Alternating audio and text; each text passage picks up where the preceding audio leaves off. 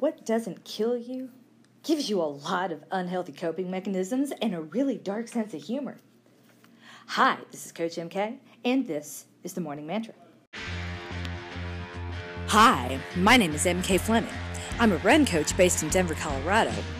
But this isn't a podcast about running exactly. Don't tell my clients, but we're never really talking about the running. When you know a craptastic event is coming, it helps to have a mantra to keep you centered and focused as you move through it.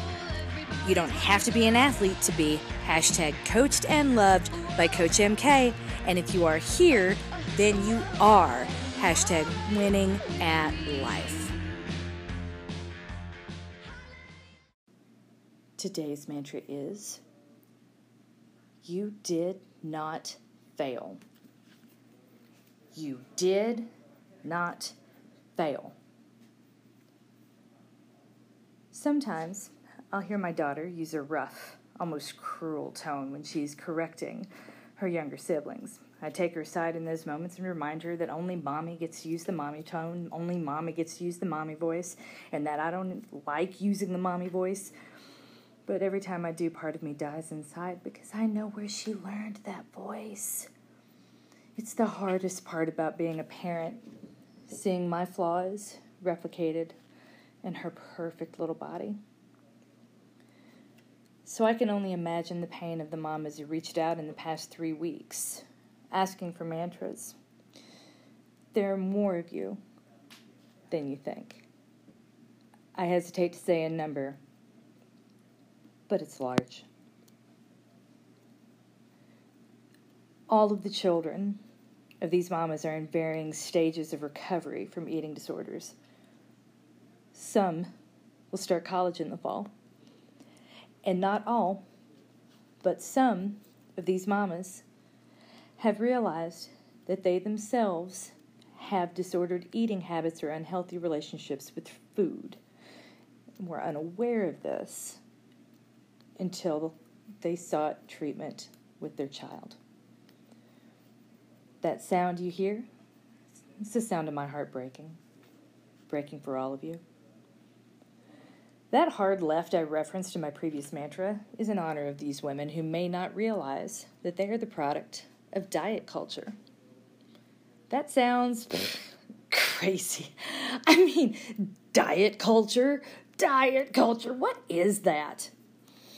It's the diet our mothers were always on, eating off a smaller plate because it would look fuller, the salad having to come before the pizza, the candy hidden in the cabinet behind the cleaning supplies, the new diet that was always coming, the promise that a better life, a better version of yourself was just 10 little pounds away, and then you could buy that dress, and then you could buy the shoes, and then you would be worth it. So do it for that future you, because you right now,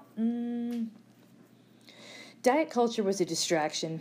Beauty was a currency our mothers and their mothers could trade in a time when many states legally considered their wives property, when domestic abuse was considered a private matter no matter how violent, when women had to be not just smarter, but better, and flawless, and pretty, and thin went with pretty by definition. The stakes were high because their agency was low. Before we examine our mothers, we have to give them some grace. Diet culture was their coping mechanism as well as a survival skill. It gave them illusion of control. For context, my mother graduated college in 1971 and started teaching. That year, she could be fired for getting pregnant. That law wouldn't be passed till 1978. She could not apply for a credit card or co-sign on the mortgage to her home. That law would pass in 1974. She couldn't run the Boston Marathon. She couldn't run most marathons. And she couldn't say no if her husband wanted sex. Marital rape wasn't a crime until 1993. 10 years after that, the nanny we brought with us on our vacation was born. She doesn't know a world without affirmative action working in her favor, but acknowledges her privilege in being a white-passing Latina. HRH the baby Violet will never experience the world before Me Too. Things change rapidly within generations, and a lifetime of conditioning doesn't fall away overnight. Body positivity is not a substitute for true recovery. You've never lived in a world where a woman could truly and openly be okay with her body, much less be openly obsessed with improving it. That had to hide. That had to happen at home. We never talk about the diet. Now, our mothers did the best they could, raised in a time when their fears and complaints were routinely dismissed. Beauty was the source of power. It was currency. And beautiful was thin. It may have been more loving to tell their daughters that weight doesn't matter, but it wouldn't have necessarily been better parenting because it wouldn't have been true. It would not have been better preparation for the world outside the home. Now listen up, because this is important. Our mothers can't help the mess they were born into. They're a product of it. And so are you.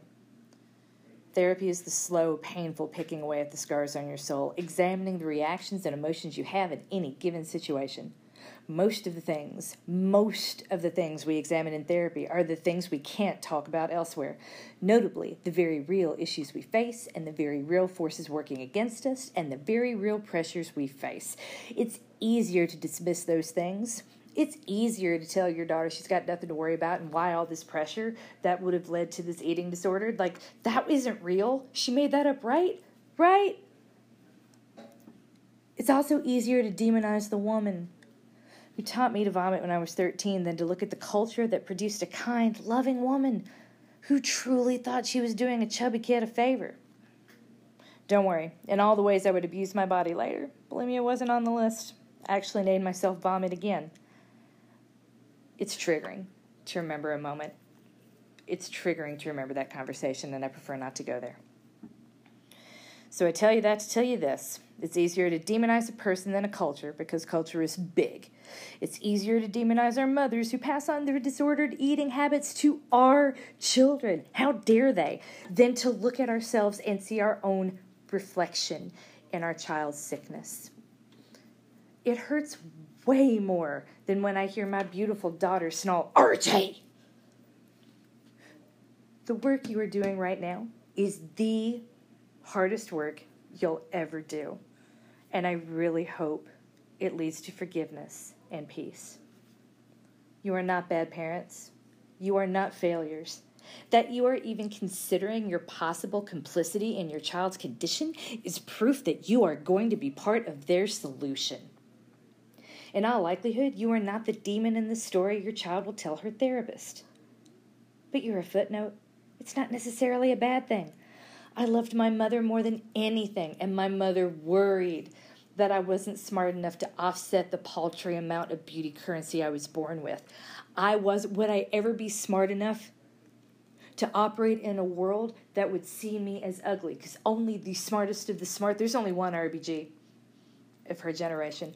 What are the odds that I would be the chosen one of my generation? That fully protected by what my brain could bring to the table. It could happen, but it was rare.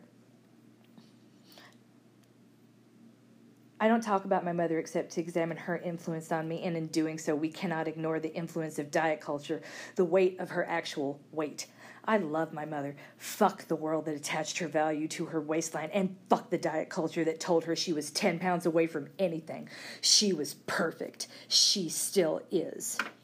I have no doubt your child talks about you the same way I talk about my mother. Even if your kid sees your influence in her sickness, your kid probably doesn't blame you. And that means you shouldn't either. If you stuck with this mantra this far, I promise therapy won't make you sound like a card-carrying feminist. You'll just sound like one. Because you see, these forces, once you've seen them, you cannot unsee them. And that is a good thing, because that is how you recover seeing these forces. That is how you change your response, because you can recognize them. Recognition leads to recovery, and if you can recognize these things in yourself, then hell yes, there's nothing but hope for you, nothing but hope for your kid. So, the mantra. In those moments when you see yourself reflected in your child, I want you to hear my voice in the back of your head saying, you did not fail. And you didn't. The world failed you. And the work you are doing right now to recognize the unhealthy patterns that you've been stewing in your entire life. That's how you're going to break them. My next mantra will be the mantra y'all originally requested to manage your fear as your child prepares to leave home in a few weeks. I'm pulling out the big guns for that one, so stay tuned. If you suspect that you or someone you love may have even disordered eating habits, call the National Eating Disorder Association at 1-800-931-2237. Again, that's 1-800-931-2237. Link in the show notes. You are coached, you are loved, and you are winning at life. And you are definitely winning at life if you subscribe to my Nuzzlenut newsletter, follow me on Facebook, or follow me on Instagram. Feel free to do all three. The listeners who wrote in and inspired today's mantra all have daughters, but diet culture impacts men as well. If you are managing the impact of diet culture on your male teenage athlete son, read Anything by Mario Fraioli. Link in the show notes. If you're curious about the impact of diet culture on the homosexual male community, follow Sam Dillon Finch on Twitter. Finally, if you want to learn more about diet culture on your male overachiever, future business leader, or quote-unquote metrosexual son, check any of the blowback against Twitter founder Jack Dorsey. Again, links to all of this will be in the show notes. Don't forget, if you need a mantra, you can always ask for one at info@coachedandloved.com. Again, that's email info, INFO, at coachedandloved.com.